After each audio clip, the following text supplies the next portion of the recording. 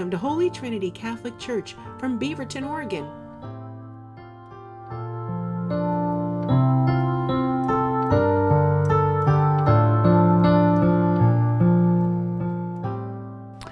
I have a very brief homily for you this morning.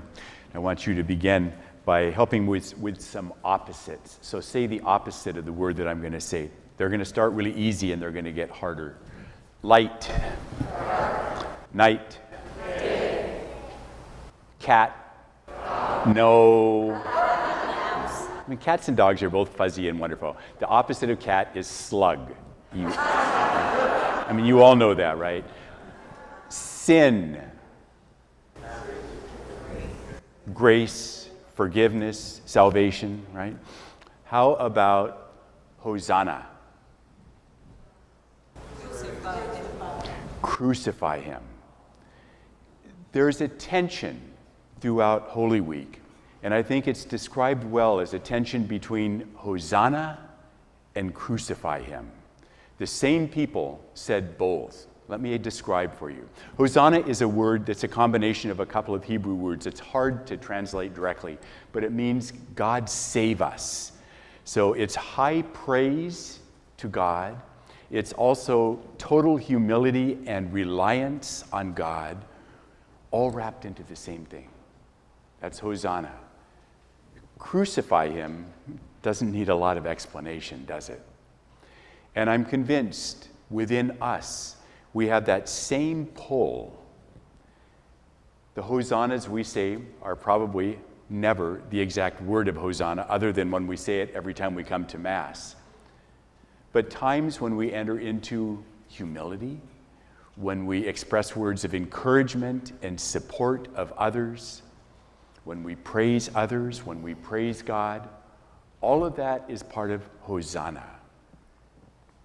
Unfortunately, the tension is also there with us with crucify him. And once again, we probably don't typically use that phrase in our lives, crucify him.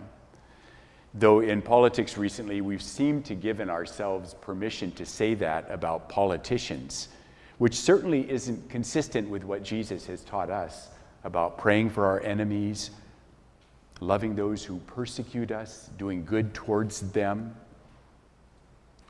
So as I've been pondering in my own life this week, just on the whole line, crucify him, I've been tempted to slash tires once in a while, but I've never done it.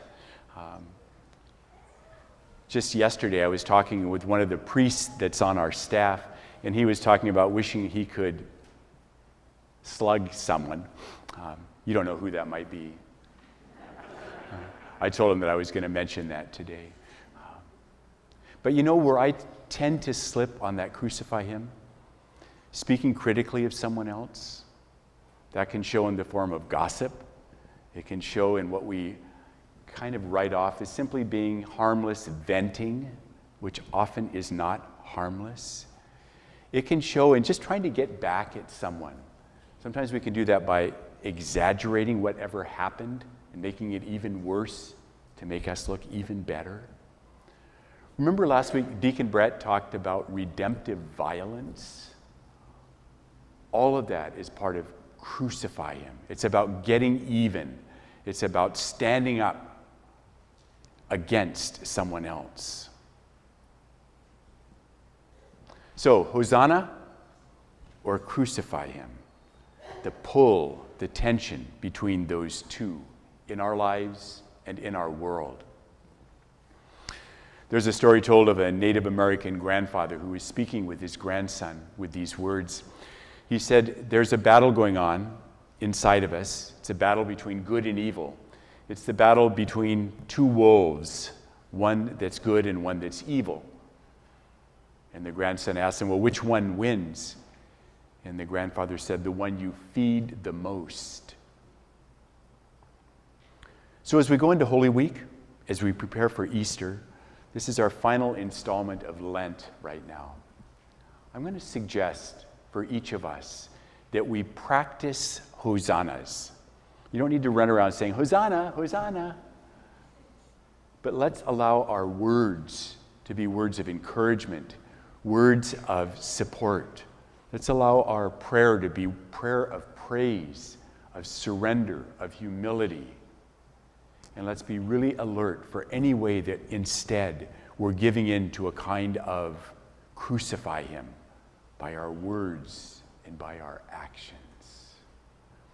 May we be ready to celebrate Easter with lives, with hearts fully changed by the Holy Spirit. So let's stand and bring our prayers now to the Lord. Thank you for joining us. You can learn more on our parish website at h-t.org. We hope that you will subscribe to our YouTube channel or try and join us for Mass if you're local. Again, all the information will be on h-t.org.